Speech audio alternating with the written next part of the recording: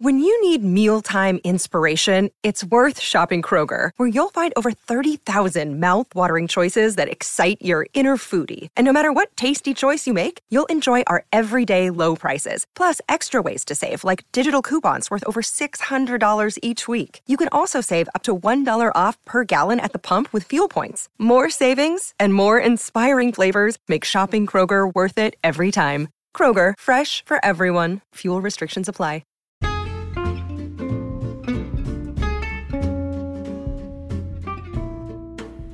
Hey hun, it's me, Danielle.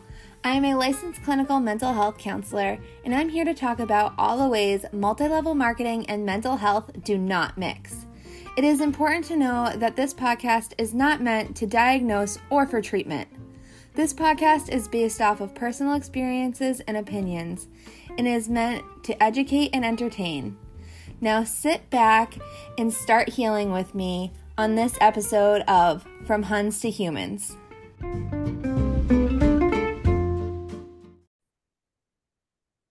Hello, everyone. Welcome back to another episode of From Huns to Humans. I am here with Valerie today, and I'm so excited. We've had such a good conversation offline, and so much of it, I was like, wait, we should talk about this on the podcast. So I'm really excited. I think this is going to be an awesome conversation. And Valerie is also a recruiter in her real life, real person job, not a scam. So I'm hoping that eventually we'll get to the point where we can talk about the difference between MLM recruiting versus like being a recruiter. So that will be a fun part. I'm just really excited. We have so many things to talk about. Hi, Valerie. Hello. Hi. Thanks for that introduction. That was good. Thanks. You know, just word vomiting all of the things that I learned about you in the last 5 minutes. So how were you introduced to MLMs? What got you on this journey for you to end up in my inbox? All right. So let's dive deep into the deep end, shall we? So I was newly graduating college. So it was 2018. And when you are graduating college, it is like the hardest transition into the real world because one, I'm very indecisive. So I still didn't even know what I was doing. And you're broke and scared. And so I had also, and I just want to go ahead and put all my trigger warnings out here. Trigger warning, sexual assault, trigger warning, probably slight eating disorder, disordered eating, for the future of this episode. So if any of those topics are super sensitive, please listen at your own risk or don't listen, whatever you need to do to take care of yourself. Yes, absolutely. Thank you so much. I didn't even think to ask you beforehand. Usually I'll go back and add the trigger warnings in a separate little thing. But yeah, very good point. So I'll just say my thing here too, where just say, if today is not the day for you to handle those topics, like it's okay, no shade. You can come back later or just skip this episode entirely. Yeah. It's absolutely okay for you to protect your mental health and know what is going to affect you in a not so great light for today. And whatever you need to do, and that's okay. Absolutely. So thank you so much for sharing that and making sure that we hit those points because it's very important. Also, yes. I wanted to say you're so right. That transition from going to college to being an adult, you are an adult in college, but we don't treat people in college like they're adults for whatever reason. Yeah. Because we're in that transitional age group. But I remember too when I was that's when I started my first MLM.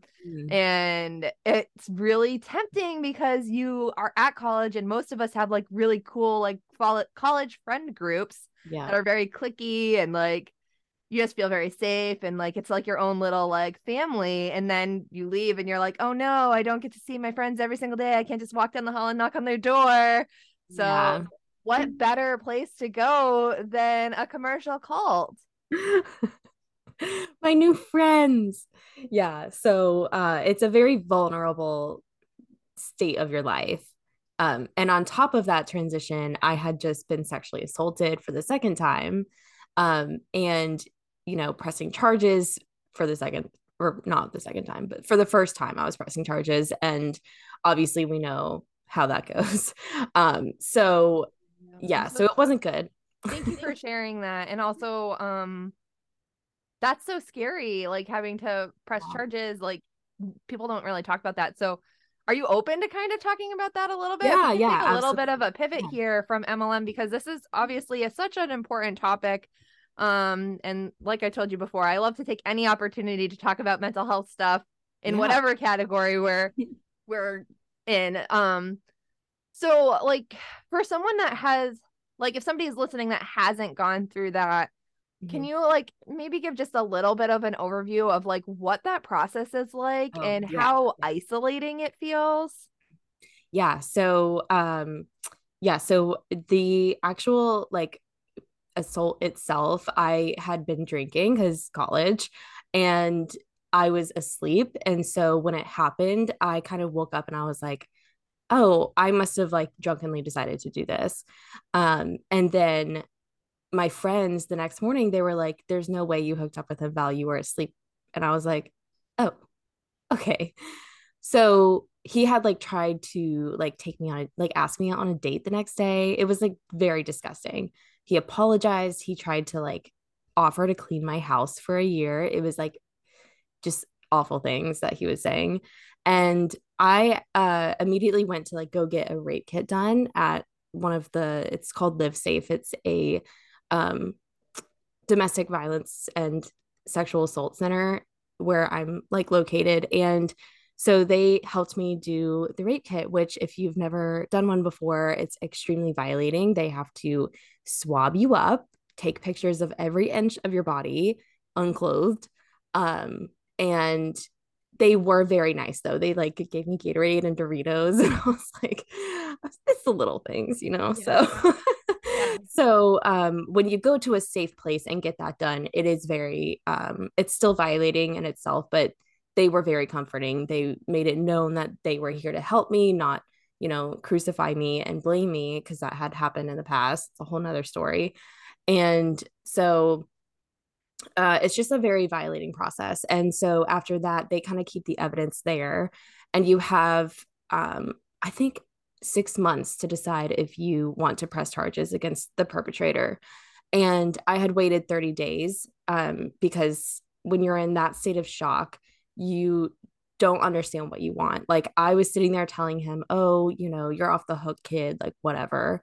But then, like 30 days later, I was like, wait a minute, this guy sucks. Like, you know, he deserves to get what he deserves. And so I went to the cops, and I happened to be in a very small town where the cops are all old white men. And so they just kind of automatically assumed that I was lying. And then the detective was trying to like collect all this evidence and do interviews and all this stuff. Meanwhile, the perpetrator was just doing his intern at the college police station, going into the military and all these things. And so he didn't have to say a word to the cops. Like he legit got a lawyer, got a private investigator against me to make like crucify me, make me look bad and find out what I'm doing. And meanwhile, I'm like trying to cope. And when you're in college and you're in a vulnerable state, you're going to be probably drinking. And that's what I was doing, which was super unhealthy, but it is what it is. And then eventually, like years later, they just kind of closed it. It was last year. They just like closed the case. And I tried to like get to the DA to like see what we can do. And she like acted like she was going to help me, and she was going to, you know, try to find something we can, you know, maybe press charges with. And then she decided to just ignore me. So, yeah. So, for anyone who has not experienced that, it is very like, it feels like it's you against the world. And so I did feel incredibly isolated, even though I had like a good support system. I had my friends, I had my boyfriend, and all these people, my family to support me. It was still feeling like I was against everyone else. So I'm not sure if that answers your question. I kind of went on a tangent, but No, absolutely. And thank you for being so open about it, because like I said, a lot of people have a hard time talking about this, and it's something that is really scary and isolating to go through. So thank you so much. Um so it sounds like too, like he really tried to like butter you up afterwards. Oh, Be like, absolutely. Yeah. it's fine. Like I did something bad, but like I'm gonna make it up to you. He just, yeah, he felt he was scared because he was going into the military and he was starting his internship at the college police station. And I didn't even know that piece of information until last year. Like, my friend looked at his LinkedIn and she was like, you realize he was like interning at the police station when this happened? And I was like, oh, no, I did not know that. So clearly he knew somebody or whatever. Maybe his daddy paid for a really good lawyer, which he did. Like, the detective was on my side pretty much the whole time. But he was like, I hate to say this, but he got a really good lawyer. And I was like, fuck. Which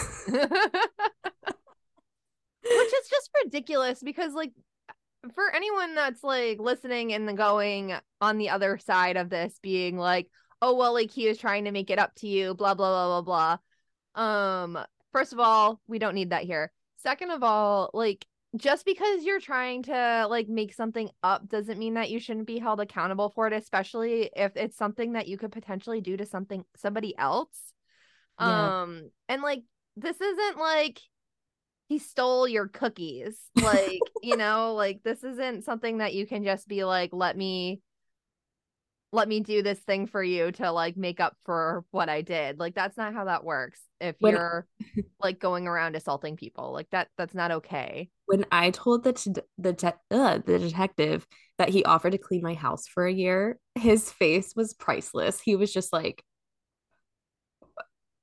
I mean, like, why would I want to see his ass?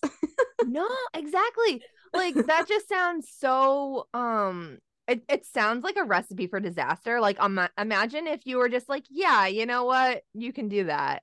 Like just imagine because Yeah. he would have so much access to you and so much potential control Yeah. over you. Like he has access to your belongings, he has access to you. Yeah. Like Yeah, this absolutely. So, yeah, and also, oh my gosh, I had a thought in my head and it's gone.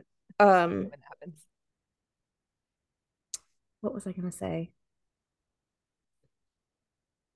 Okay, so he um oh my gosh, it left my brain. Oh I'm so no. sorry. Okay, so they closed the case because they said, quote, not enough evidence to support my claim. And those text messages from the next day is him apologizing for doing it. And so I just want to say, like, anyone who has gone through this, you're not alone. Like, I know that they try to come up with it, literally anything. Like, one sentence that I said to him incriminated me and made it to where they could just like close the case. So if you are dealing with this, I am so sorry. But like, you do have other people who have gone through it. Like, you can literally DM me and talk to me. I will be your friend. I will like be your support system. But it's super incriminating and you feel like you are a criminal. Like, you feel like you did something wrong when you absolutely didn't. Like, it is not your fault. No matter what you did to get yourself in that situation, it doesn't matter.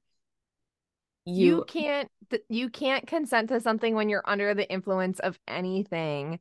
And like Right. people forget about that all the time, especially because like marijuana and alcohol are so often just like used regularly. I mean, I guess and cocaine too. Like people like I find out so often that people use cocaine that I never would know. I like Oh my God, same. I did not know that was going to be something I ran into as an right. adult. Like, I had no idea that I would just like all of a sudden be like, oh, you're doing cocaine. yeah, Okay. I'm like, where do you guys even get this? Well, seriously, I'm just like I am very naive about like Me too. other drugs, I Yeah. guess. And like all of a sudden I'll just find out that people do that and I'm like, "Oh, people just do this." Okay. Yeah. No Um idea. yeah, I don't know. Um, so I guess those are kind of like I mean, I guess there are a lot more now that I'm thinking about it. I'm getting on a tangent that doesn't matter. But anyways, drugs are real and drugs do not make it so you can consent. And I think people really forget about that, especially in the college scene. Like, Oh yeah. I feel like there was no time in my life where I was drinking more than in college, and I didn't understand what was happening. And I like don't like it's just like you're in such a vulnerable state, and most people in college are in this point from like 18 to 25 where Mhm. your frontal lobe isn't fully developed, so that's like the part of your brain that helps you make decisions and all Yeah. this stuff. So you're like at all of the disadvantages because you're drinking and you don't have that fully developed frontal lobe, so you just have like all of the biology stacked against you. Yeah. Yeah. And it's like, I don't know. And I just feel like everyone always thinks that rape comes from people who are intentionally drugging you or like in a dark alley. And it's like that has never, not never, that is rarely the case when it comes to like a college town and like just in the drinking scene in general. Like it can happen just because like you're not able to, literally you're not able to say no. And even if you like were coerced into having sex with somebody, like that's still rape. I'm sorry, but like No, absolutely. Coercion. So like this kind of slides us into ML back to towards MLM, right? Like right. coercion is such a sneaky thing, and it really it's manipulation. Yeah. And when you don't really realize what you're doing and you're being talked into something, it's so messy because like is it your fault? Is it not your fault? And Right. also I just want to circle back to too, like you were asleep. Yeah. Like you were asleep. My friends had been like feeding me bread and water because I had gotten too drunk, obviously. And he was like, he saw that happen and then still thought that like me laying there was, An invitation. I'm like, first off, I'm like drooling. Like, how is that attractive? Like, do you really? So, anyways, yeah, but I mean, it goes into like the MLM conversation. Circling back, sorry if that was really hard to listen to for anyone, but it's very important for this part of the story because I ended up, and like they're not the same. Obviously, they are completely different issues, but I was one of those people who was using my sexual assault experience to gain people onto my team, to get people to buy from me. And it's sickening looking back on it, but at the time it felt like I was making a difference and I was helping people, quote, helping people, but it absolutely wasn't. And like I have it's taken me about 2 to 3 years to come to terms with this and to even be okay with talking about this. So So I would love to comment on this if you don't mind. yeah. Like, so when we're talking about MLMs and like when people do things like use their mental health or traumatic experiences to sell MLM products, obviously, when we're talking about people who are actively in and actively using their stories like that, we're talking about it from them being the what's it called? The the person the bad guy. I can't think of the word. You guys get what I'm saying. Like the bad person. We're talking about them. Perpetrator. The Yeah. perpetrator, the villain, the whatever you want to call them. Like they're at that point doing something wrong. But when we do finally get out and we're able to like recover and heal, you in that moment are also a victim of like when you are actively doing that thing, you are also the victim and you're the perpetrator all at the same time. Yeah.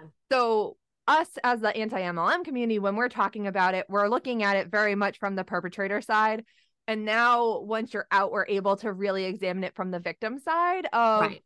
like, first of all, um, oh, there's a line of oversharing your trauma where it's a trauma response And also it's you having control over your story. So only you and like maybe your therapist can really say where that line is for you. And if you're kind of like oversharing for like control in like I'm not healed way, or if you're sharing your story with control, with purpose, with like, you know, knowledge of what you're doing. So like it's a very thin line. So like people that are criticizing people for sharing their story really need to take a step back, because it's none of our places to say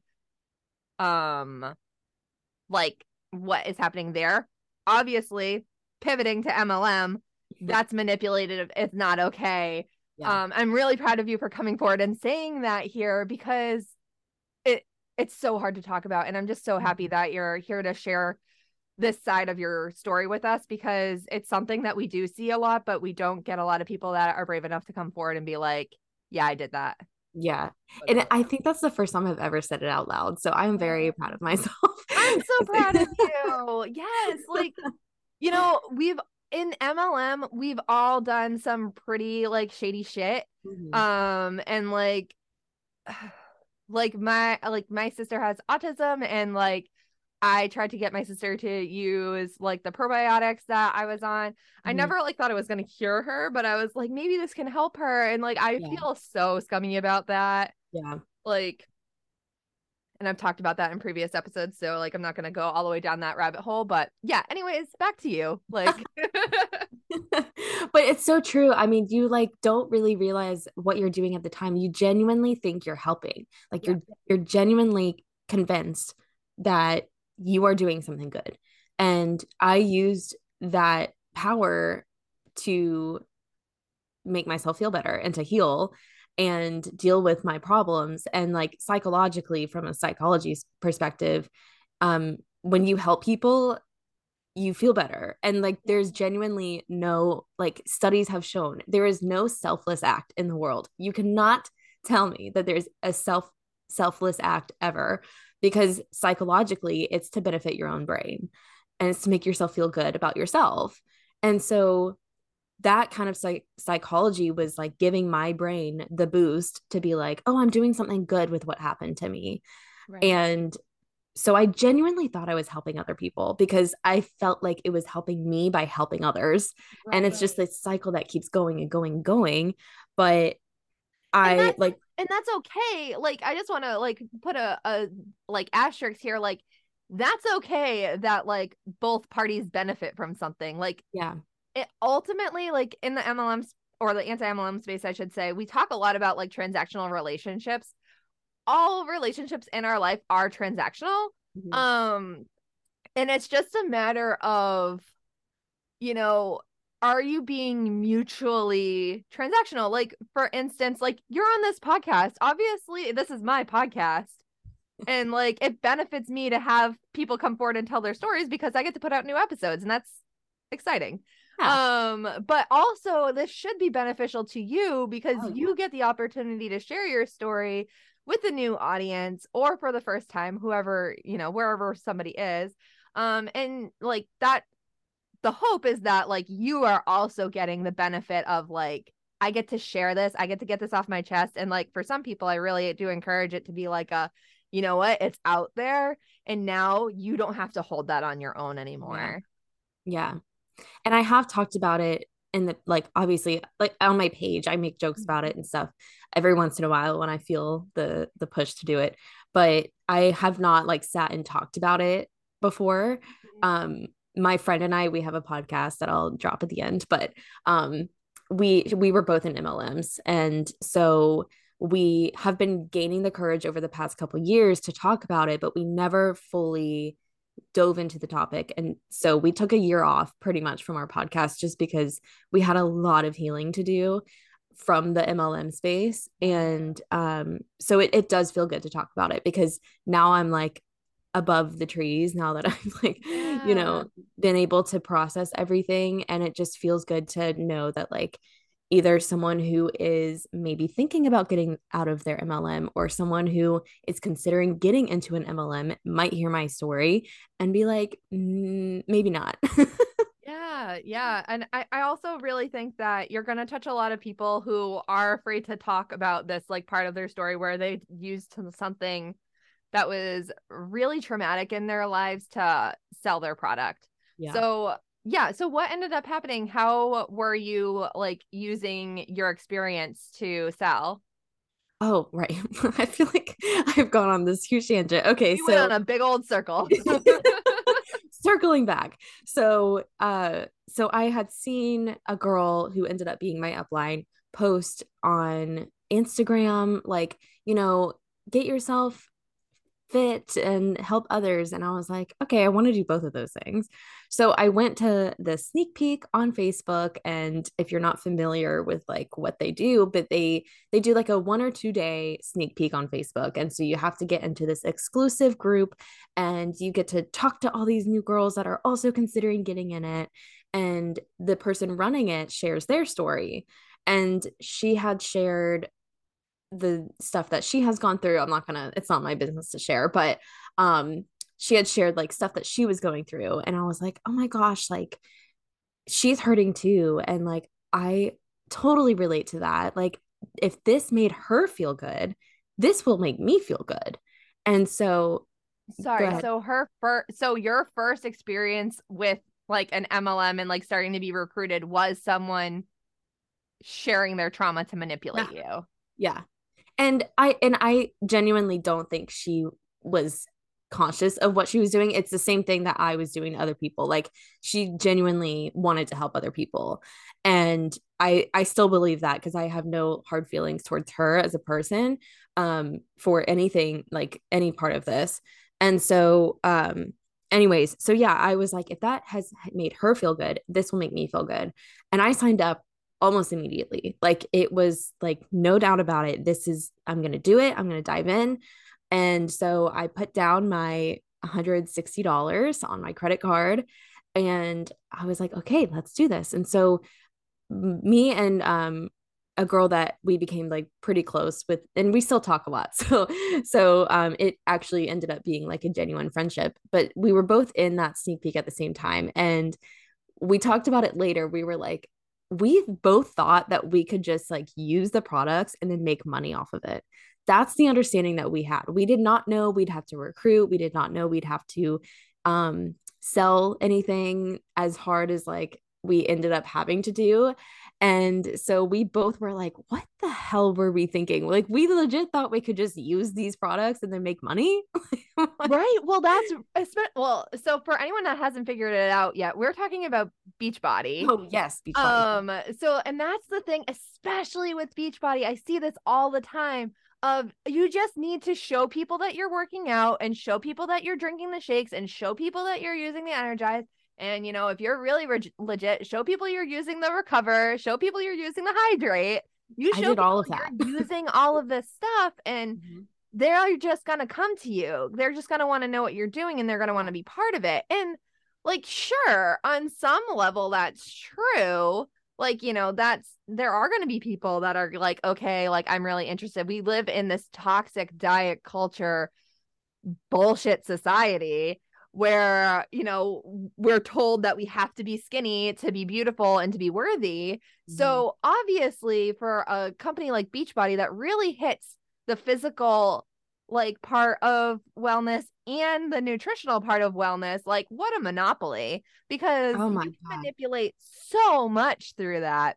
And it takes over your entire brain and relationship with your body. And like, that's another part of what I wanted to bring up today was how much recovery I am still doing from the relationship it built with myself. Like, not only did I manipulate other people into like using the products, but I continued to like manipulate myself over and over and over because of the physical appearance aspect. Yeah. And it was like, if you're not doing the things, if you're not getting results, you're not doing enough. Like, that's what was told to us all the time. Like, if you're not working out every day, if you're not drinking the shakes every day, then obviously you're not like, that's why you're not making money. And so when that is told to you for 3 years, because I was in it for 3 years, that is pretty bad. Like we were told you will have results every 7 days. And if you're not taking pictures and showing your body every 7 days. Oh my God. And so like on my phone still, I have so many like before and after pictures of me just like in a sports bra or in leggings, like trying to like, look skinny. And like you can't have major results in 7 days. No. And so for anyone that, I mean, we've talked about this before, but I have two comments to make on this. One, healthy weight loss is typically between half a pound to like a pound a week, maybe 2 pounds for like someone that has more weight to lose. Like, but healthy, sustainable weight loss, you're really looking at half a pound a week. Which you're not going to notice a half a pound a week gone until, a good, probably maybe like 2 or 3 months. And also what we've learned from other episodes is that the super trainer, not the, well, probably the super trainers too, but like the like big top coaches, they were doing extra like workout and nutrition plans and things like that on the side. They were doing like workouts outside of the Beachbody workouts, but they also allegedly they allegedly also do their own nutrition programs. Like a lot of them will, it's just very, very, very unhealthy, unsustainable programs. So I won't really go into detail about what they are again. But like they do all of this extra stuff, but then advertise it as just doing the Beachbody workouts and drinking the shakes. Yeah. Which makes it absolutely unsustainable for somebody like you who's just going in and doing exactly what you're told. And and like, and even now, and because like I was looking for results every 7 days, and I tried to come at it with like a body positive perspective, which you kind of can't do, which so makes no sense, but I was trying, I'll give it to me. I tried. And so I was like, okay, I don't weigh myself. I don't measure myself. I just take pictures, because obviously if you're taking care of yourself, you're going to see a physical change. Right. Mm-hmm. And so that's what I kept telling myself. And so even now, like I tried on a dress yesterday for a wedding I'm in, and I was like, okay, I can see my like lower stomach. And I'm like, okay, so like I can't get this dress because you can see I have a lower stomach. And it's like, yeah, because you have a body and you have a belly button and you have like, organs. Yeah. You have a uterus that sits there, and that's why it like comes out a little bit, like fun fact. Right. And so I was like telling like my boyfriend and my friend, I was like, so is this like a, just a me thing, or is it like actually like poking out? And they're like, I don't even know what you're talking about.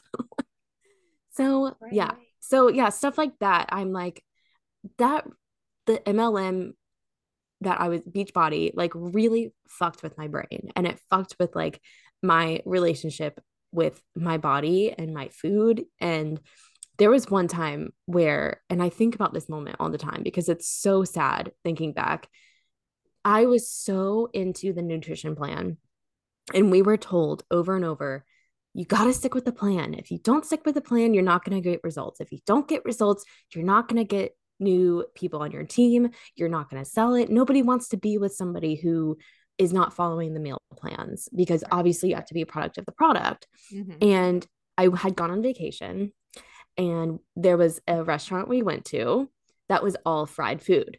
And me now, I'm like, hell yes. But me then, I ate the fried food and I cried after. And I was telling my boyfriend, like, I can't, like, I wasn't able to eat any vegetables. I wasn't able to like, have any fresh food with that meal. It was so fried. I was crying, and like, I've had a few drinks. So like I was a little emotional, but I should not have been so heartbroken over eating fried food. Like it wasn't even it was like a kid's meal size. It was not even like a lot of food. And so I think back to that moment all the time because I just feel so bad for that girl who like legit thought I could become this millionaire by not eating fried food. Wow. Like it's so messed up. It's just so messed up. And I feel like nobody really talks about that part of it because I mean, it's a hard topic to cover, but also like I don't think a lot of people are realizing how damaging it is to the psyche. Like Yeah. It oh. it really is. And like it's so interesting, I the more I learn about like other cults and like what happens in them and then hear stories like this, I'm like, wow. And it's so interesting too because in these other, and this is why people like kind of put MLMs in like the quotation quote category because of what I'm about to say, which is there isn't necessarily like this leader that we're like in direct contact with all the time. Like like we're not in contact with Keith Raniere from NXIVM, like, for to be our like head person. Like you have your upline or maybe your upline's upline who's, kind of barking orders at you, but like we're all just kind of like worshiping this like faceless god in MLM, and it's really weird. It's so weird. And so my upline's upline actually was like the number one coach last year. Oh wow. Or one of them, I don't know, I don't keep up with it that much, but so I mean she is like her and her husband millionaires, so rich. And so almost every day I had this woman who is pretty, has like her husband doing it with her, has all this money, a nice house. Like they were building like their vacation home at the time. And so, like, when you have somebody who is that successful with it, talking to you on like a weekly basis, not to me directly, because she was like, she had so many people on her team. But like hearing from her on a weekly basis and having her say, you have to have results every 7 days. You have to, and this is why I don't feel kind of like I don't feel any negative feelings towards my upline because she didn't say a lot of those things. Like a lot of those things were told to me from her upline. And so we were kind of in it together. And like we still kind of talk. So I have no negative feelings towards her. I love looking at her life and everything. So but yeah, it was just like we were all worshiping her. Right. And it's like, no, she wasn't like the leader of Beachbody, but she was successful with it as far as money. Right. And so like it's hard to say too because like so first of all, like, this is a topic that I haven't really covered on the podcast, and also something I don't know the most about because I'm not rich. But like we kind of know that people who have money, the part of the reason that they have money is because they invest their money and like create more money with their investments.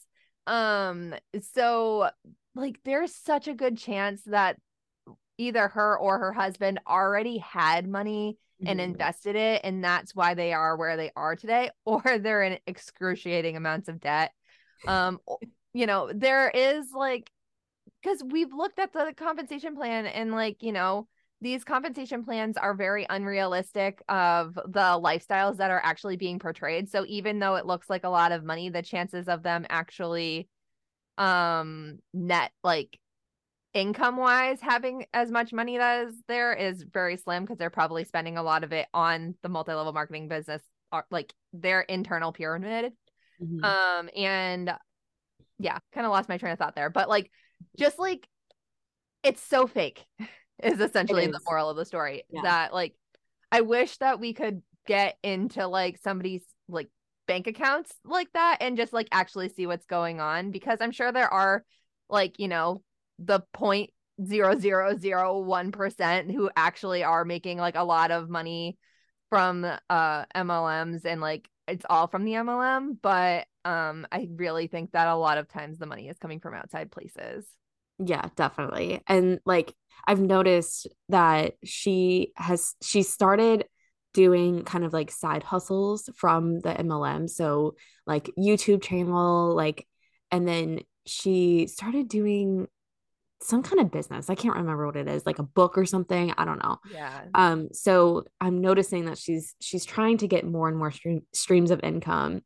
And I kind of had just have a feeling that it's because she knows the MLM is not going to last forever, you know, like deep down inside, whether she admits it or knows it consciously or not, like I think she knows that that part is not going to last forever. So how can I create more streams of income to rely on once this goes away? Yeah. MLMs are a money grab. And eventually, at some point, as people start to become more and more aware, they're going to die out. And also, like, what Gen Z is like very much educated, and they are not. They're not stupid. I don't think that. I think that as I think I actually saw an article on this, or maybe one of my friends was talking about it or something. But we're waiting to see what happens when Gen Z starts to like hit college age, because they are going to end up breaking this cycle, I think, as like the boomers and the Gen X like fall out of MLMs, and millennials are starting to speak out more and more and more about it. So we're gonna see these younger generations not even join. Yeah. And I just can't wait to see. I'm just gonna be sitting next to the dumpster fire clapping. But and when I was in it, I was like, I mean, people turn 18 every day. That's new potential clients. Like, oh my God. And so the argument of, well, eventually the world, like, you won't have customers and coaches to join you. My argument was like, well, people turn 18 every day. So yeah, that's new people that can join me. But like, what the fuck? Right. So yes, I'm very excited to see Gen Z not do MLMs, because I feel like millennials, and me as a millennial, I definitely kept them in business, you know, like I drank the Kool-Aid. I, you know, thought it was like this wonderful. I mean, if you think about it, who wouldn't want to have that kind of life where you're working from home, you have unlimited money opportunity, like, you know, like, so they say. The concept of your job and you making money is you taking care of yourself is honestly amazing. Yeah. Like for an able-bodied person especially, like we're really saying, like, you know, like, okay, like you can just sit back, take care of yourself, eat good foods, and, you know, share your story, and you're gonna make money. That's amazing. Who would do that? Exactly. I can barely take care of myself as a person as it is. So like, if that can be my job instead of my job being my job, like, awesome. Yeah, I know. Yeah. So I thought it was a great opportunity. And like with all the crap I was going through, I was like, wow, like, you know, because I went into social services after college too. So that's not a lot of money. Like you're not going to make a lot of money in social services. And so I was like, what a great way to supplement my career, doing it on the side. And then I obviously wasn't making enough money. And then on top of that was spending money on my MLM. And so then I moved into like the corporate space, and I had like real money. And I was like, oh my gosh, I can use this real money to to feed my Beachbody career. And eventually I'll be able to quit corporate and do MLM for the rest of my life and just have so much more money. Like, and oh my God. And so there's so much to say about this too, because they talk about the pyramid scheme aspect. And when you're in an MLM, you're constantly defending the pyramid scheme thing. And my argument was like, well, I work in corporate and I work for my manager and they work for their manager. Right. And it goes up to the CEO. It looks like a pyramid. Okay. Right. Like if you look into Workday, you can see the map. It leads up to the CEO. It's a pyramid. And it's like right. Yeah, because that's how the business is sustainable, because you have people to go up to and they have responsibilities to go up to the next person. It's not money though. Like it's not money filtering down. It's like, and yes, there's CEOs who are like really fucked up and money hungry, and whatever, but like it's not the same. It is completely different. It's not the so same. different. It's so different, and it's really hard to like explain it so people understand it too.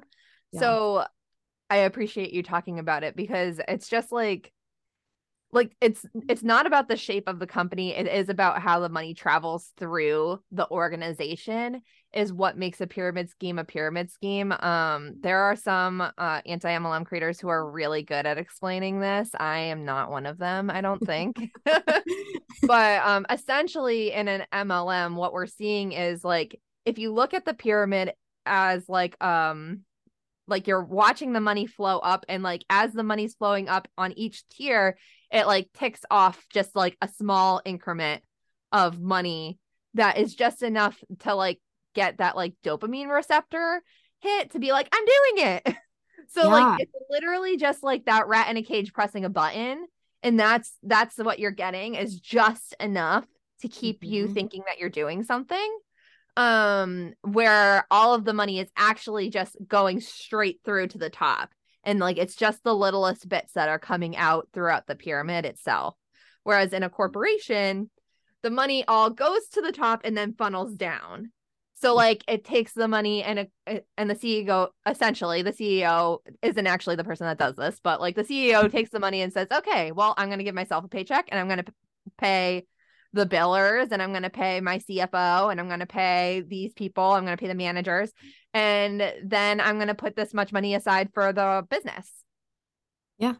Like that's how that works. But like in a regular business, obviously, like in like maybe retail or something like that, you are getting like the bottom people are directly being handed the money, but they're never, it doesn't touch their pocket, or their, you know what I mean? Like it's not the same. Yeah. So it is very different in like how that like organizational flow chart works. Yeah. So hopefully that was okay. No, I think you explained it pretty well. Yeah. And it's so hard to understand when you are like in it, because you really feel like you're doing something. I mean, I reached Diamond, which like is one of the oh yeah, I know. And which is one of the ranks. And that's the rank that people say to you, if you get to Diamond, you will start taking off. And so that's like what you fight for the entire time you're in this MLM. And I got to Diamond, guys. Okay. My paycheck from Beachbody went up, get this, $36 a week. Wow. Don't spend it all in one place.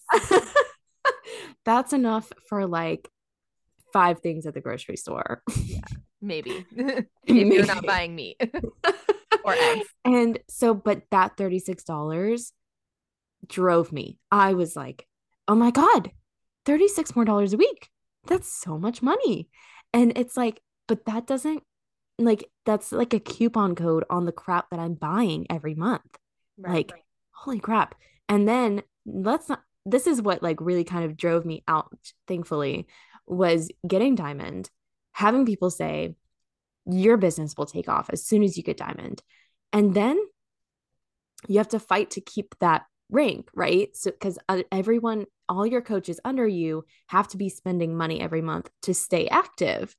And if you don't have someone who's active under you, you don't get your Diamond rank. Right. So me being the like accomplishment driven person that I am, was like, oh my God, I have to keep Diamond. And it helps my upline keep her rank too.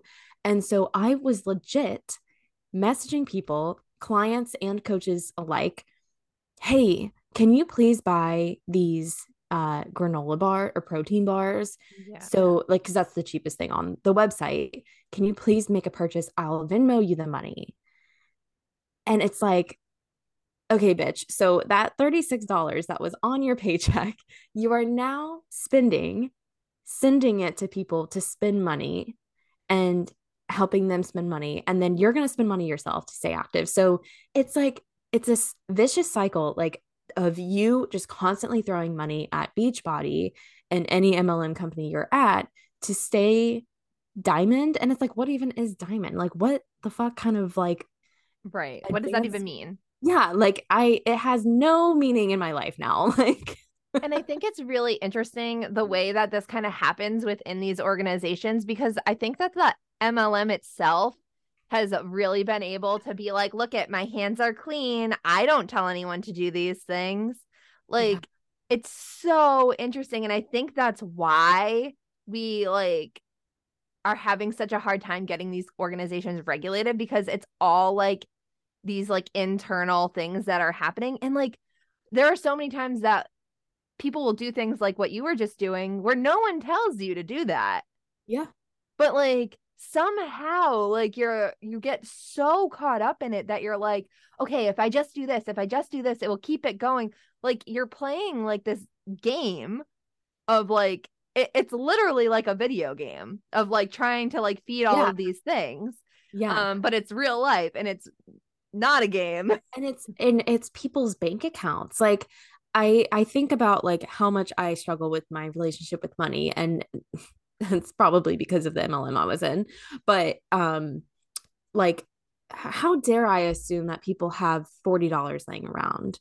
Like that's just, it's just so sad to look back at my old self and being like, I was totally okay with asking these really awesome people, hey, can you spend these $40 so I can keep my rank? Thank you.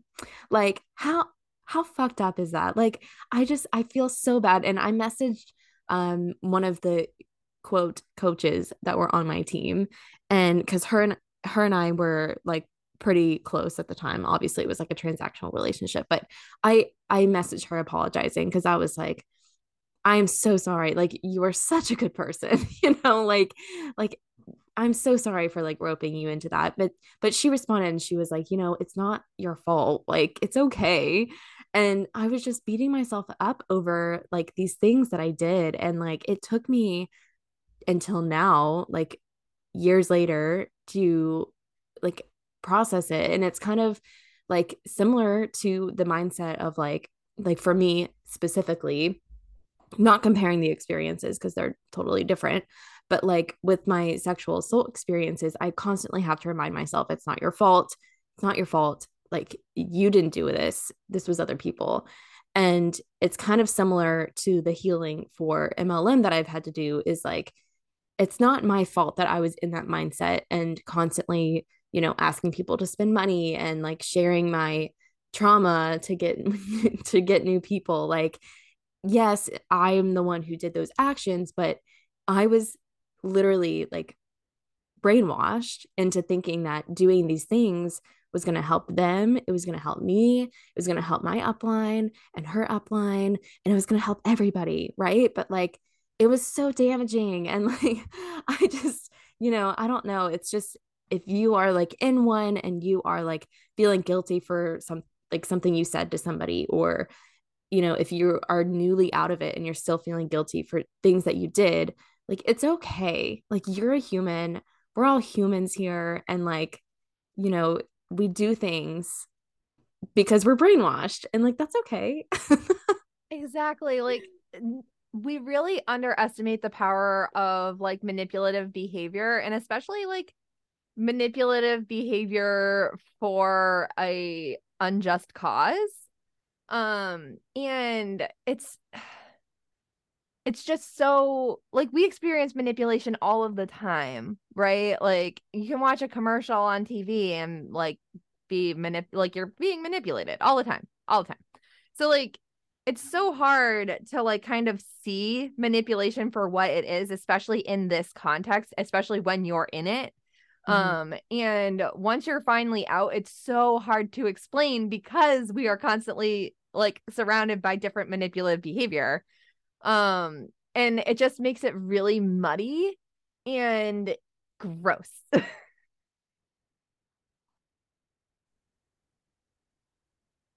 Yeah. So, yeah. And it's really hard in the moment too, to kind of like know what is manipulation and what's like just, gonna benefit, or you're thinking that it's gonna benefit you. So yeah, it's really difficult. Right. It's really hard. So what like how did you get out? What was that part of your story like? Oh yeah. So yeah. So it was kind of like, it was not sudden. It was not like a aha moment, but I had gotten Diamond and then I had somebody quit, obviously, because, you know, she was like trying to watch out for her finances. And she was like, you know what? I can't afford it right now. And me, I was like, I was so upset. I was like, oh my God, I'm going to lose my rank. Like, we worked so hard to get here. Why are you backing out now? Like, and I didn't say these things. I was obviously like me being the person I am, I was like, okay, I totally get it. But like behind the scenes, I was like, what am I going to do? What am I going to do? I worked so hard to get here. And so that's when I started being like, okay, how come one person's decision just like completely like disregarded my rank? Like, I lost my rank because she decided she wanted to spend her money elsewhere.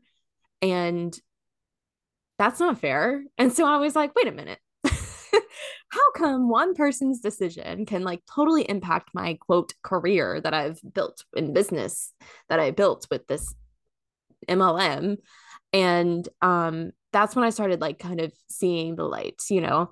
And so there was another time I was on, like around that same time I was on a call listening to my upline's upline brainwash us.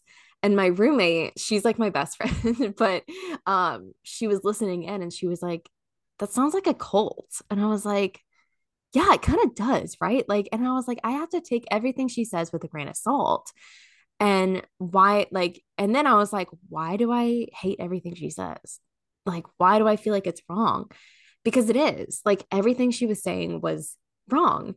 And so I closed out that call and I was like, you know what? You're right. Let's just like drink wine and watch a movie like we usually do, like be normal humans. And for the longest time, it was like for 2 to 3 years of my life, I was like, I'm not allowed to sit and watch TV because I have to be working on my business. If I'm not working on my business in my free time, then what am I doing? So, like, all throughout 2020, when everyone was like playing Animal Crossing and watching movies and watching TV shows, I was head on into my business. And so, when I started seeing the light, I kind of looked back at the last few years and I was like, what do I have to prove for the last couple of years? Like, I have before and after photos and like selfies of myself, and I'm not even making that much money. And so, like, it was just kind of eye-opening in a way. And like, I know my friend knows that like she was kind of part of it, of her saying that was like, yeah, it is kind of a cult, you know?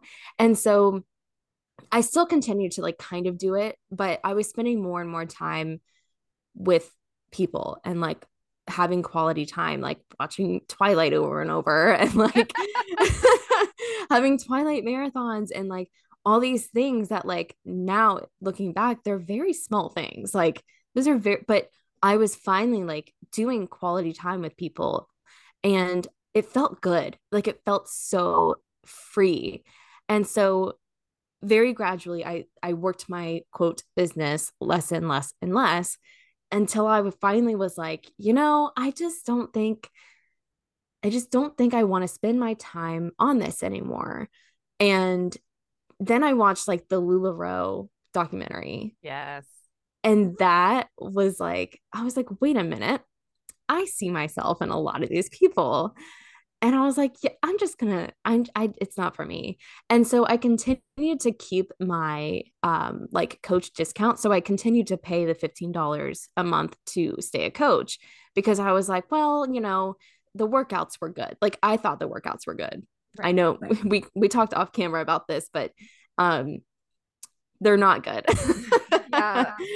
So but at the time I thought they were great. And I was like, you know, I did get results and I'll keep the shakes because, you know, they gave me results. They gave me Paid for them. UTIs, but they gave me results. And that's a whole Whoa, wait a yeah. second. What? Yeah. So my doctor, I was having chronic UTIs and I was like, oh, you know, it must be my anatomy. Like, you know, just some people just get them really easily. And I was one of those people. So I thought. And so my doctor was like, or my gyno, she was like, do you drink any shakes or anything? And I was like, yeah. And so I showed her the ingredients of Shakeology. And she was like, you need to stop drinking this right now. And I was like, wait, no, like I can't. And she was like, it's way too much vitamin C and it's too acidic for your body to handle and it's giving you UTIs. And she was like, so stop drinking these and see what happens. And I was like, I cried on the way home because of how brainwashed I was into thinking that these shakes changed my life. Like, how could I go a day without drinking these shakes? And I called my mom crying and I was like, I just don't know what I'm gonna do because they're so good. And like, they've made me which they're trash, but like I thought they were good. And like obviously it was making me sick. And so I decided to try the vegan option because they have a vegan option. And I didn't get UTIs as much as I did drinking the vegan. So I thought the vegan was fine. I was like, I was telling people like, oh, well, just for me, the regular Shakeology is too acidic. So you can try the vegan one. Like I personally like the vegan one, so you should try it. And so the vegan like didn't give me UTIs as much, but I still got them pretty easy. And so yeah, and I'm glad that that came like organically up because I meant to bring that up earlier. But yeah, it was like I really thought my life was over because I couldn't drink them. Wow. I haven't heard that one. I mean, that makes sense. Like yeah. Um, but like, oh my God. Like to actually have, and so when you stopped taking them completely, did your UTIs go away? Oh, I rarely get them. Like even if I like chill out in like a wet bathing suit or like, wear underwear that's not like a cotton not thong, like, the things that you have to do to like prevent a UTI. Yeah. If I like do one of those things, I don't get them anymore. Like it's like crazy. Yeah. Like how sad. I was like putting that in my body every single day for like 3 years. Wow. Yeah. So don't drink Shakeology. But yeah, so anyways, but I still wanted to continue to do the things that made me have physical appearance changes. And so I still like kept all that for like a few months and then I stopped using the shake. So I was like, I'm not going to spend my money on that. I'm going to cancel that. And then I stopped using the workouts because I wanted to do like, I really like doing classes because it helps me like actually do the right workouts. And so I started doing like yoga and bar. And I was like, I don't need, oh, and I also had a Peloton in my apartment gym. So I was like, I don't need Beachbody anymore. So I'm going to cancel that. And then I completely canceled my account.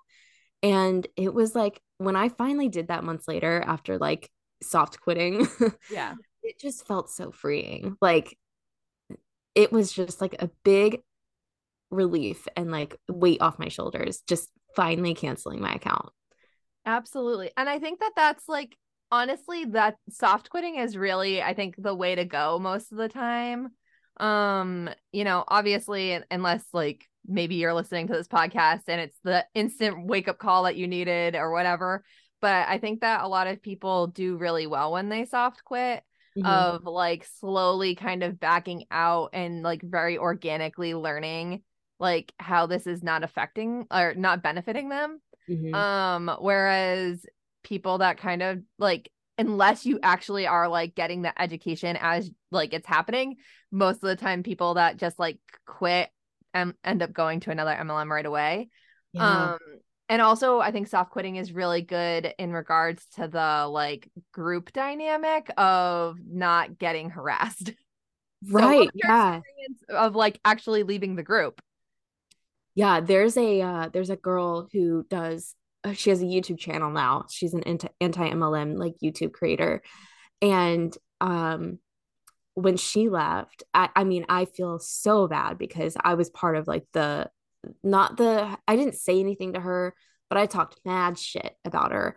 And like when she left, we were all like, oh my God, I can't believe she did that. I can't believe she's, talking about her like shitting on Beachbody all the time now. Like, I can't believe she's saying all this stuff. And thinking back, I'm like, she was the smart one.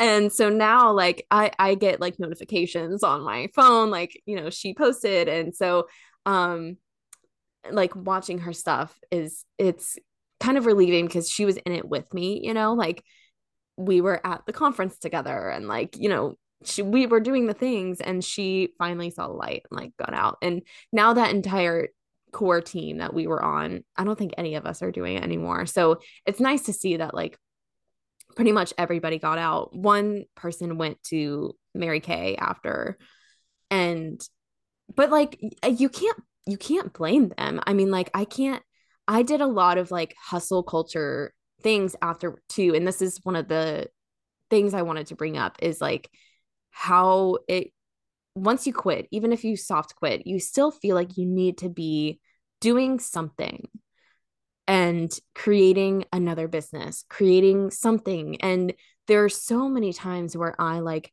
created an Instagram account that I was going to make like, you know, healthy eating, like balanced eating and like stuff like that. But like, I'm not certified in nutrition. I'm not a personal trainer. Like I'm not certified in these things, but I still thought that I was like capable of helping people, you know, find balance without an MLM and like all this stuff. But like, so for a few years, I still constantly like hyper fixated on a certain thing that was still hustle culture. And like, that's why my friend and I, for our podcast, we took a year off because we were both still in that hustle culture mindset of like, like not business hopping because they're not actual businesses, but just like kind of hobby hopping in a way.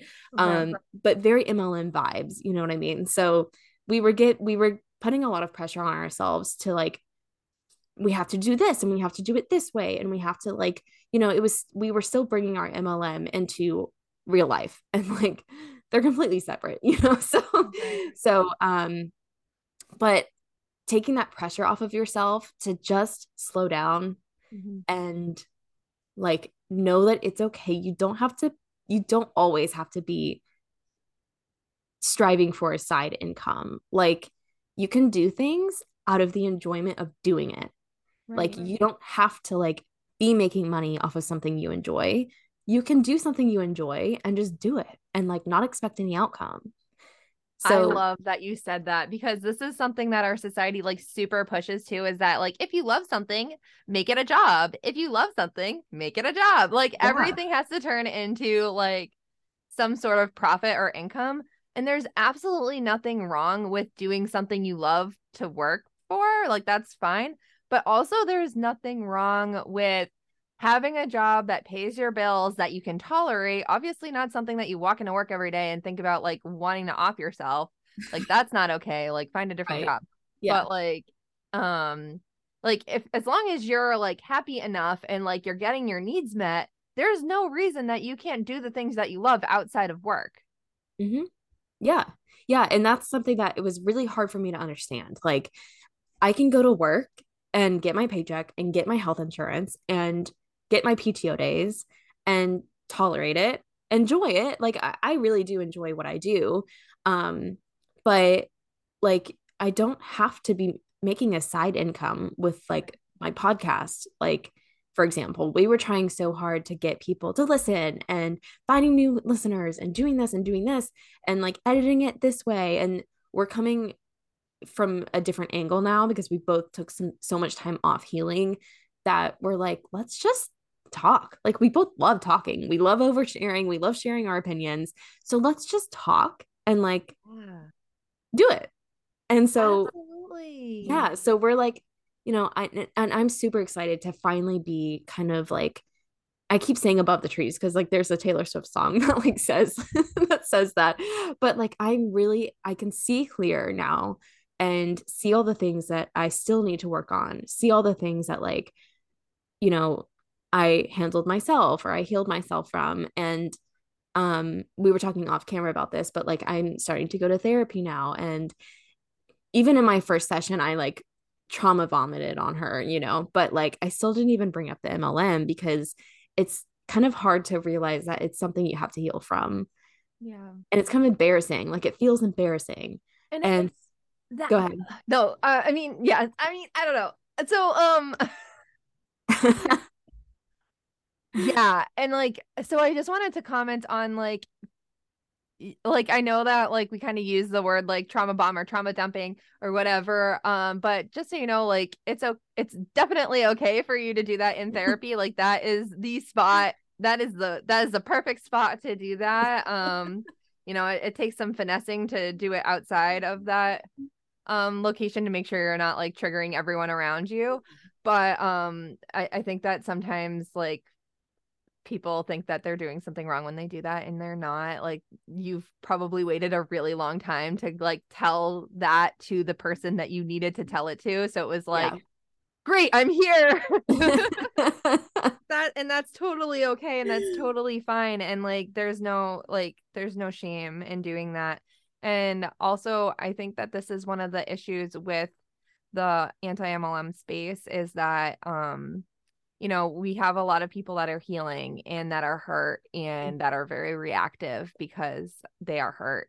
Yeah. And when you're hurt, oftentimes you say like not great things. And so, or, maybe you're not someone that was in an MLM and you just see it and you're like, oh, this is so frustrating. Like, you were able to see the light and able to see that these things weren't good. So it's so frustrating when you see other people getting into them. I get it. I also get very frustrated when I see people join MLMs because I'm like, why don't you see that? Like, why don't you see my content? Like, we're friends.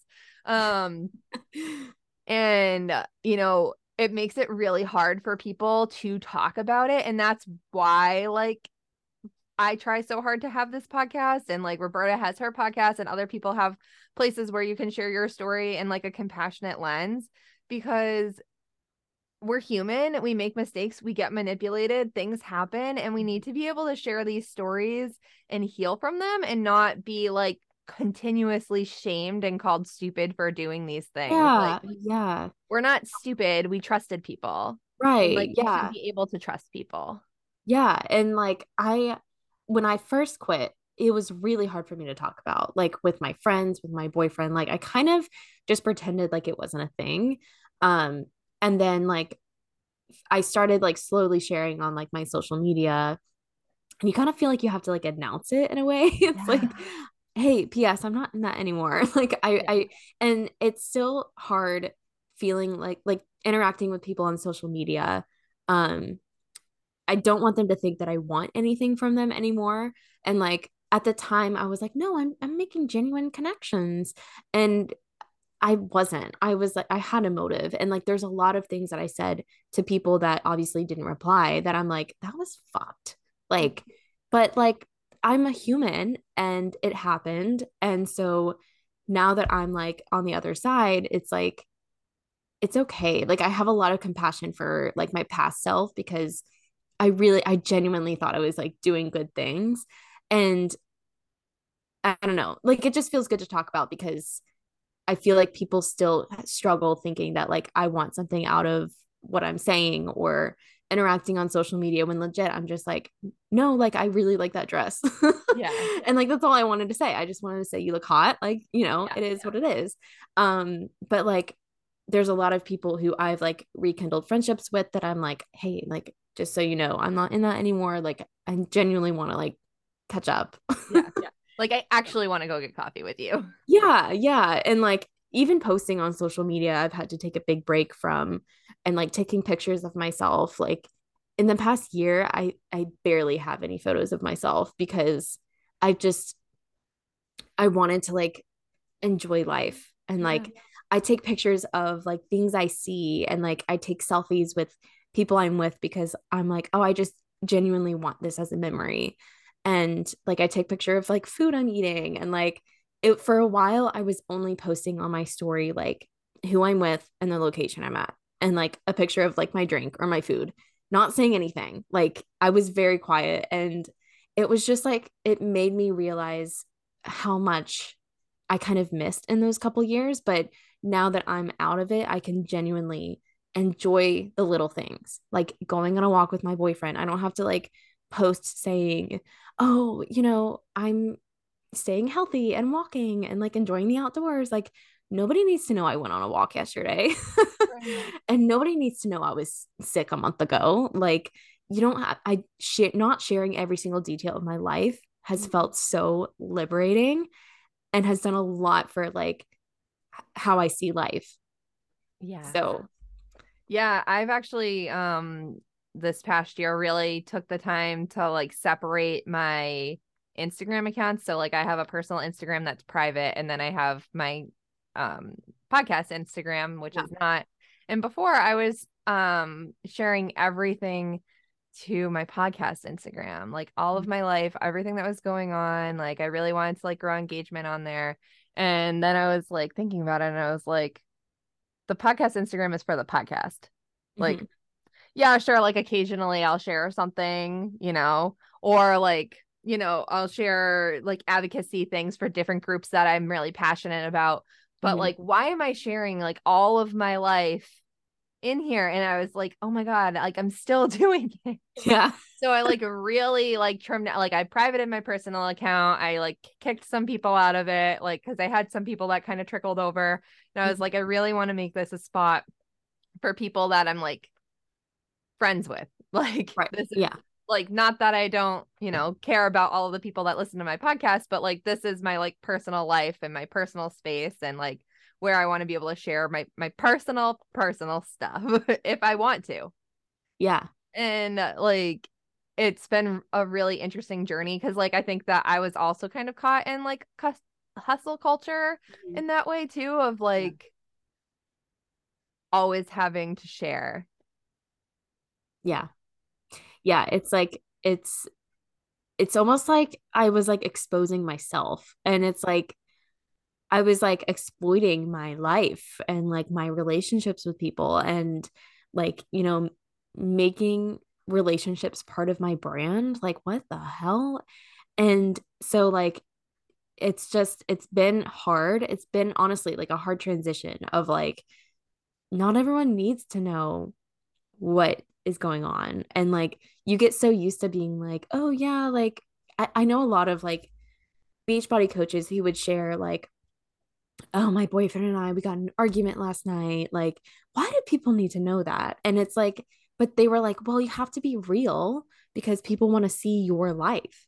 And like, people want to see, like, they follow you for you. Like, you are your own brand. And it's like, you can have a life and share what you want and enjoy what you don't share on your own. Like, there's billions of people in the world.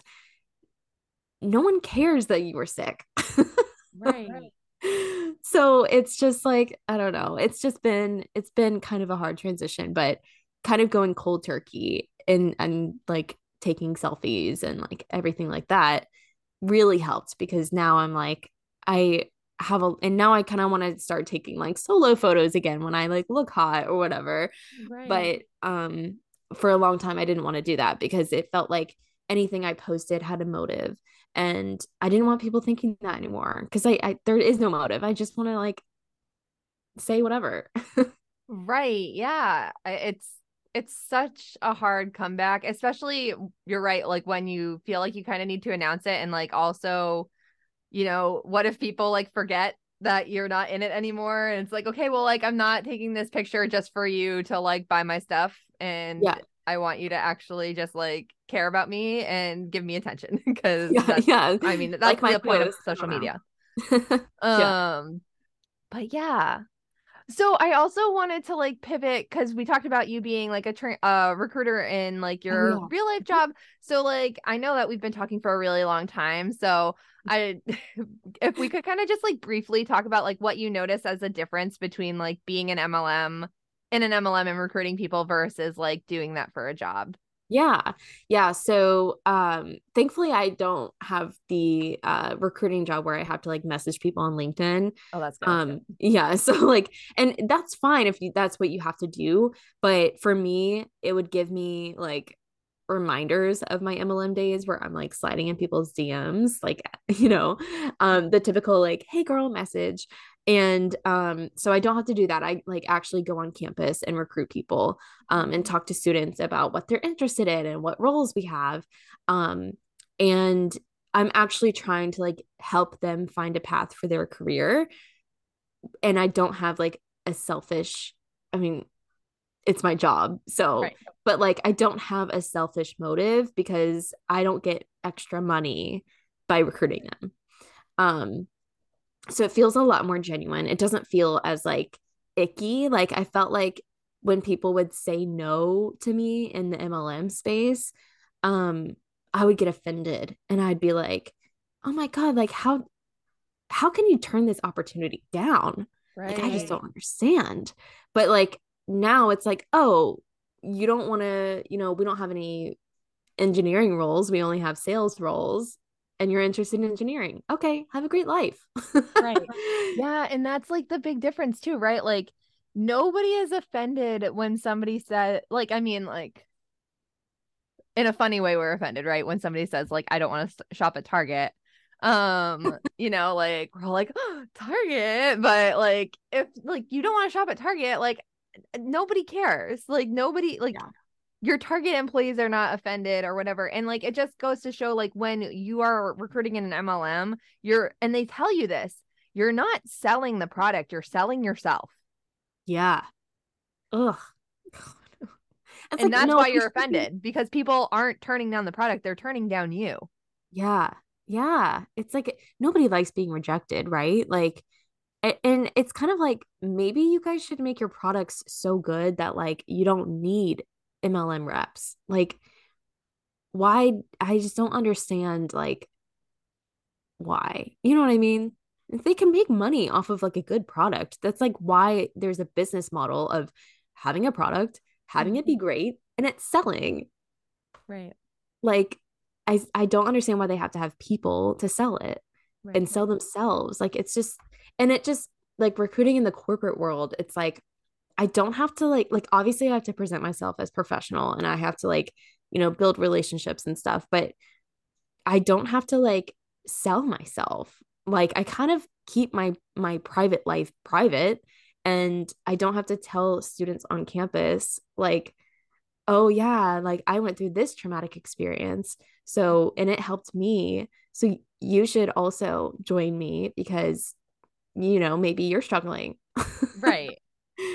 And so we can actually like make genuine connections and be like, "Oh, you're interested in sales. Like let's get you going. Like we'll support you, we'll help you and genuinely help them and not like expect to make any extra money off of it." So, I don't know. It sounds like it feels very, very different. Yeah, it doesn't feel, and I guess I never compared the two, so I Mhm. never thought about it until now, but like it just doesn't feel grimy. It doesn't feel like if I'm rejected, if someone like doesn't like want to like have a job at the company I'm at, okay. There's like, okay, that's fine. That's fair, like go to a different company. It's fine. Um, but yeah, I'm not like offended. I don't have any negative feelings when that happens. I'm just kind of like, okay, on to the next. Like it's not a big deal. But when I would get rejected in the MLM, like especially if they went to a different MLM, I'm like, oh my God, how dare you go to like it's like the same products but different brand name pretty much. And it's like when people would go to like It Works or Arbonne, I'm like, oh my God, like Beachbody's so much better. Why are they doing that? Like, and I would get so offended. And it's like, Yep. it doesn't matter. It doesn't matter. Right, exactly. I remember that feeling too. Like when I was in Plexus, I hated Arbonne, which is so funny because I then went to Arbonne. But like I remember when I was in Plexus, they were like, "Oh, they have so many products. Like pick a lane, like Yeah. skincare and wellness and makeup and like it's just like, oh, they're doing too many things. How can they be good at all of those things? Like, okay, so like let's just take that aside. Like people and companies they can be good at more than one thing. That is true. That is true. But there's one company, Modere. Have you heard of Mhm. Modere? Okay. Yes. So they have like cleaning products Yeah. and nutrition and skincare. And it's like, I'm sorry to be that person, like pick a lane, but like Yeah. I wouldn't trust Dawn to make me skincare. That's fair. Well, Like, and it's interesting though too, because like, okay, like we're totally leaving MLM world a little bit here, but like, so like Procter and Gamble, is that what it's called? Yeah. Like they own like almost everything. Kraft owns almost everything. It doesn't Kraft, or is Kraft and Procter and Gamble the same company, or are they separate? Probably. But like, you know what I mean? Like Yeah. they own, like Kraft owns like everything, and then Procter and Gamble owns like everything. So like essentially everyone, like we're like, we really are falling under like three monopolies of Yeah. products. And then we're like, why do like I wouldn't trust Dawn to make this. Like Dawn does make probably. Probably actually. Yeah, but like still it's just kind of like I don't know. I don't Yeah, know. I get what you're saying though. Like it does well, anyways, Modera is the worst, in my opinion. Yeah. I mean they're all the worst. It like and I like I still follow some people who are like in MLMs just because I am like so interested now in like the psychology of it all. Yeah. And like there are a few people who are in Modere and they're always sick. Yeah. That's And it's scary. and I think it just like hits me a little closer to home because I was always sick. I always had a UTI. Like it was constant. Like there was a month where there was 2 months I was on antibiotics for 2 months straight because my UTI got so bad and I was still drinking the shakes because like hello, I have to have results. Well, also And you didn't know, and you're probably thinking, well, like I'm really sick. This is like the healthiest meal of the day because that's what they tell you. So you're yeah. like, at least I'm doing this one thing for myself that's really good while I'm sick. Yeah. Yeah. So it's like it's obviously not going to help me and it's going to make it worse. Right. So oh God, it just sucks because it's like it's not as quality products as they tell you. Like they told us that they legit work with like, and it makes no sense thinking back, but they told us that uh they work with the farmers directly and they make sure that it's grown in the best soil. And it's like, what does that even mean? Like, what? So, like, they were saying that, the ingredients are so high quality and so good and so good for you. And it's like, it wasn't, but they say that so that they can overprice it and say, oh, this is quality. Like, you're paying for quality here. Okay. And it's like all of the nutrition you need in a day in a cup. And it's like, that sounds great. Right. Obviously, I'm going to buy it, but it's not good for you. It's too much for your body to handle. Like, your body can't handle that many supplements. Like, it's not designed to take in that many supplements in a day. Like, you can get your nutrition by eating vegetables and eating fruits and eating real food and carbs. Right. Carbs are not the enemy. Carbs are not the enemy. And like, you don't have to measure every single, like, they have portion containers, and I was measuring every single serving that I was eating of carbs and meat and, all the things. And you can have more than, like, get this, you can have more than 2 little tiny cups of carbs a day. It's actually really good for you. So it's just so, there's so much that goes into the Beachbody and MLM world. There's just so many things that There happen. are so many things that are like so bad for us. And like I said at the beginning, like I think Beachbody hits so many components, like because like obviously working out is good for your physical health and it's good for your mental health. We talk about this all the time in the world about how like exercising is good for your mind, body, and soul, right? Mm-hmm. Um, and so like in a way, I think that Beachbody is almost like one of the most manipulative companies because of, in my opinion, Mm-hmm. because it is just so easy for them to hit all of those points, and like they're able to put so much messaging into the workout videos. Mm-hmm. I mean, like when you look at the things that Autumn is saying, like especially Autumn, I think that she, in my opinion, is one of the most problematic Yeah. trainers that they have. Like the diet culture and the fat phobia that is just riddled throughout her videos. Like I feel so sad for how like unwell like she must be like in her brain. Like she thinks I would assume like this is definitely making assumptions about her. Like I don't know her. But I would assume that like she probably has a lot of self-image issues. Like she Mhm. always has a six pack.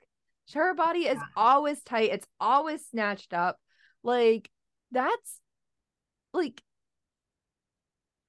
and that's fine. Like I'm like, obviously like people Yeah. have six packs and whatever, but like, like if you're always spending your time making sure that your body is that tight and that like thin, like it's just sad. Like it just doesn't leave a lot of room for enjoying life. And I know that she talks about how she enjoys her life by like making all of these dupes of things and like, well, this tastes just like shepherd's pie. No, it doesn't. No, it doesn't. Shepherd's pie literally tastes like dog throw up. There, I feel so bad for my boyfriend because like in COVID, obviously, like you're not eating out, you're not going out. So I was like, I am gonna dive into the healthy eating, and I would make like knockoffs of like a ton of stuff, and I'd be like, it tastes just like it, and my boyfriend's like, no, the fuck it doesn't. And but like, but you like know, the fact that it was healthy, I was like, no, I have to eat it this way. yeah. And like, there are things that you can be like, you know what? So for instance, I really struggle to get protein in. I don't know why. I am so averse to like different protein sources. Like they just freak me out. I don't know. Like pretty much anything that has protein in it, I'm like, ew, I don't want to eat that. So like I like use Greek yogurt when I make macaroni and cheese, or like Mhm. I use Greek yogurt all of the time. Like I'll It's use it for so sour cream. versatile.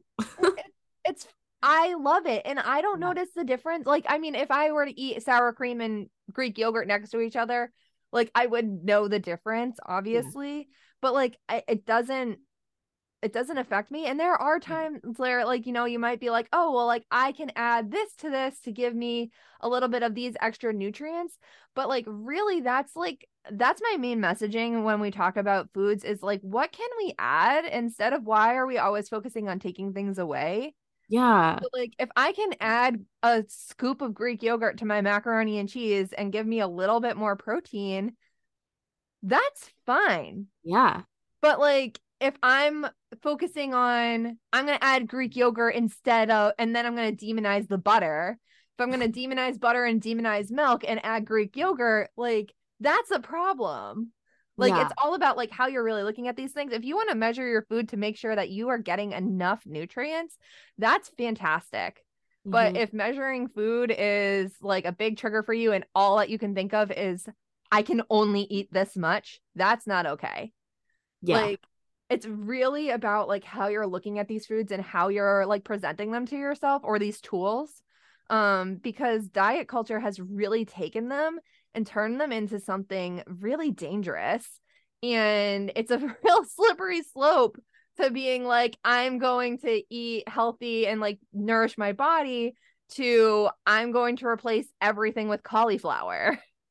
Yeah. Like, oh, yeah. So, like, and after quitting Beachbody, I've had to do a lot of like mindfulness work and practicing, like, okay, do I feel full? Yes or no? And Yeah. like really checking in with my body and being like, yes, I'm full. I'm going to stop eating. Or if I'm still hungry, I'm going to continue eating what I'm eating. And that's fine. Like, it doesn't have to be measured, it does not have to be portioned. And like, I can eat and enjoy food and like still enjoy life but still be healthy, like balanced. And so one of the things that has helped me is actually doing HelloFresh, and like this is not an ad, I promise. But like legit I started doing HelloFresh because I kind of lost sense of like eating a normal meal. Like everything that I ate for like 2 to 3 years was portioned and measured, and it had to be healthy, and it had to be this, and it had to be like, no sauces, no butters, no oils. And doing HelloFresh has like helped me realize that like you can have a normal meal and have it be balanced. And like I only order like the fit, quote, fit and wholesome like plan on there, because you can like change Yeah. it. And so, but like it's not the healthiest thing in the world, it's still pretty like high in sodium and stuff, which is fine, but like that's okay because I enjoy the food, it tastes Right. good. And it's helped me when like I skip the weeks or whatever, like it's helped me think in my head, okay, I can do chicken, potatoes, and asparagus balance, like, and it's still like that's good, that's a great meal. Right. So like doing that has helped me like kind of realign the way I eat.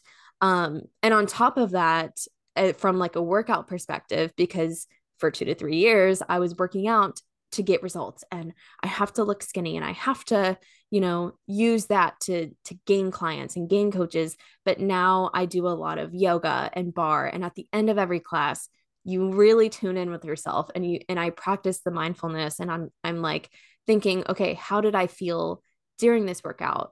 Did it make me feel good? Do I feel good after? And that's all that matters. And like I give myself credit for like getting up early and going.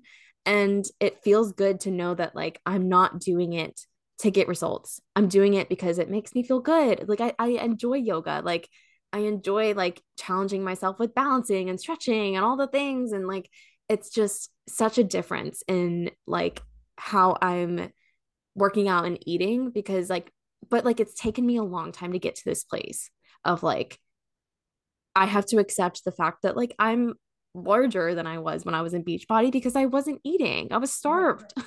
Right. And also like excuse me.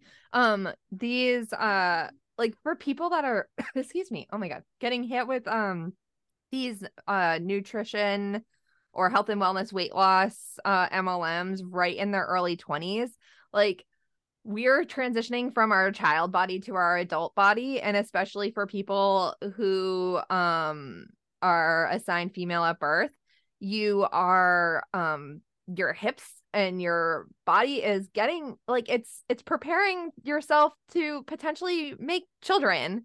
So like your body is getting ready for you to be able to do that if it hasn't already. So like you're going to notice changes. You're going to notice that your fat distribution is different and that's normal. And as you get older, you do usually hold on to fat in different spots and more of it. And it's so normal, but because we have spent our entire like adolescence and young adulthood focusing on how to change our bodies and make it smaller and smaller and smaller and more childlike, we have so much shame around our adult bodies and it's so sad. It's so sad. It's so problematic. And I still like make comments like to my boyfriend and like yesterday I made a comment about it. Like we were looking at I was bringing up like old pictures for some reason and I was like, "Oh, the one thing I liked about Beachbody was that I was so skinny." And he was like, "Yeah, but like aren't you actually like happy now?" And I was like, "Yeah, like I can eat fried food and not cry and not feel guilty about it." Like and like but those thoughts still linger and like that's what I'm trying. I guess like my point is like when like just be nice to yourself. Like when you get out of an MLM, especially if it's around body image and working out and eating, like, and even if you're not, like, even if you're just dealing with like the normal diet culture stuff, like, be nice to yourself. Like, let yourself enjoy. Life is way too short to be focusing on our stomach our whole life when like it's going to change naturally as we get older. Our body's gonna look different. And like it's meant to, like your body's meant to be developing into like a person. Like it is life. It's really interesting. So I mean, I've shared on the podcast before that I'm in recovery for a binge eating disorder and courtesy of all of the wellness MLMs that I've been in through my 20s. And now that I'm like in recovery, the other day, like it's been such a journey of like letting myself like rediscover food and understanding like when to stop, when to full and all of that stuff. But during that process, I have definitely gained weight.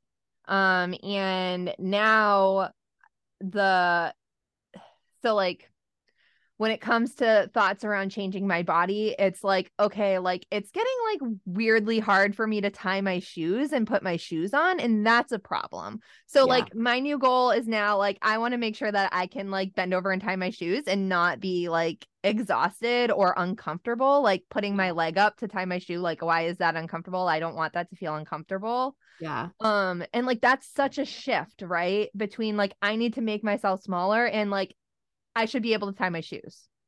Yeah. Like very different trains of thought. It is. Obviously it's still very hard and like those diet culture thoughts still like pop up, but like if that, like when you're able to shift your goals to be like, how can I improve my quality of life and Mhm. not focused on how can I improve the quality of how people see me, or how I'm seeing myself through other people's eyes, like it's just such a different experience. It really is. And like I'm kind of, when I'm like going in, obviously it's the new year, so everyone has like resolutions and all these things. And like my resolution this year is just to like, I don't know, just like live a better life. Like, and that does not surround like the way I look. Like I just want to like be happy, and like I want to like move my body and go outside because it feels good. Like it's good for you to like go on a walk. It's good for you to like, go do yoga or whatever gives you Right. life. Like continue to do the things that bring you life and like bring you happiness, and everything else will fall together. Like I and it's kind of the same thing. Like I don't want to be tired when I go up the stairs. So I'm gonna like go on a walk every once in a while, like move my body a little bit more because it feels good, not because I want to like look a certain way. And that's easier said than done. Like I Right. still think about obviously like my body image and how I see it, but like it's just there's such a freedom and like focusing on the feel good aspect and not how you look. Absolutely. So All right. I feel like we could go on forever. we could. Um, you are so easy to talk to, and I feel like we share so many common like alities in our lives and just like what we've gone through. So I just really appreciate you and like what we talked about today. Is there anything that like we missed that you really wanted to talk about before I ask you my final question? No, I think we actually covered everything, and Okay. I'm pretty proud of us because it felt very organic, but I had a list of things in my head. I think we covered everything. So, Nice. yeah. Awesome. Well then, what is your anti-MLM why? Okay. So since quitting, my anti-MLM why is legit just like enjoying the little things in life, like spending time with people I love and my pets, and enjoying playing Animal Crossing for 5 hours and like enjoying watching Twilight, and like doing whatever I want to do because I can, and just like being present. Like it just, my camera roll is so different now. Like I did a TikTok last week, and it was like comparing my camera roll before 2020 and then comparing my camera roll after.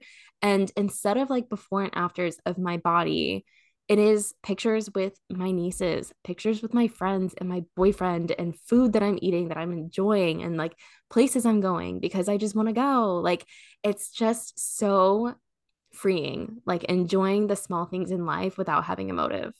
So that's my why. That's amazing. Yeah. Thank you so much. Oh, where can people find you? Tell us about your podcast so that way Oh, people yeah. can, maybe start listening before you guys reboot. Yeah. So my personal Instagram is val.burns, VAL.BYRNES. And then our podcast is called This is 20 Pod. And I do it with my friend Allison. And I know she won't care if I drop her name because we're on a podcast together. And so the handle for Instagram is This is 20 Pod. So spelled out. There's no numbers or anything. So you can spell it out, but if you go to my personal Instagram, it's tagged, so you can go Yeah, find it and there. you can send me all of that and I can put it in the show notes too. Oh, cool. That Okay. way people can just click it and they'll find you. Yeah.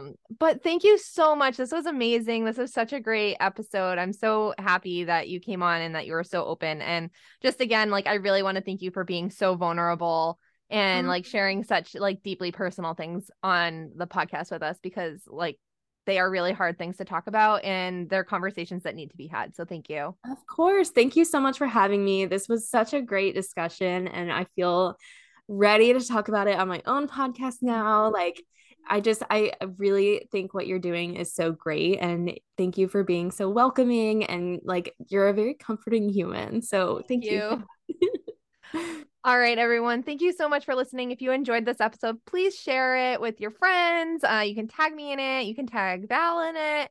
And I hope that you have a wonderful weekend. Bye. Bye. Hey Huns, I just wanted to take a second to tell you guys about Acorn. And no, this is not a sponsored ad. Acorn is a robo investing account that I've been using to manage my money since I've started my own small business. I honestly had no idea what I was doing in regards to saving for the future, but knew I needed to start somewhere and thought this was a great way to get the ball rolling. I really like the interactive graphics and watching what's going on with my money. If this is something that you feel interested in, feel free to click the link in my bio to start your own Acorn account, and we'll both get $5 added in our accounts for our investing future. Happy savings!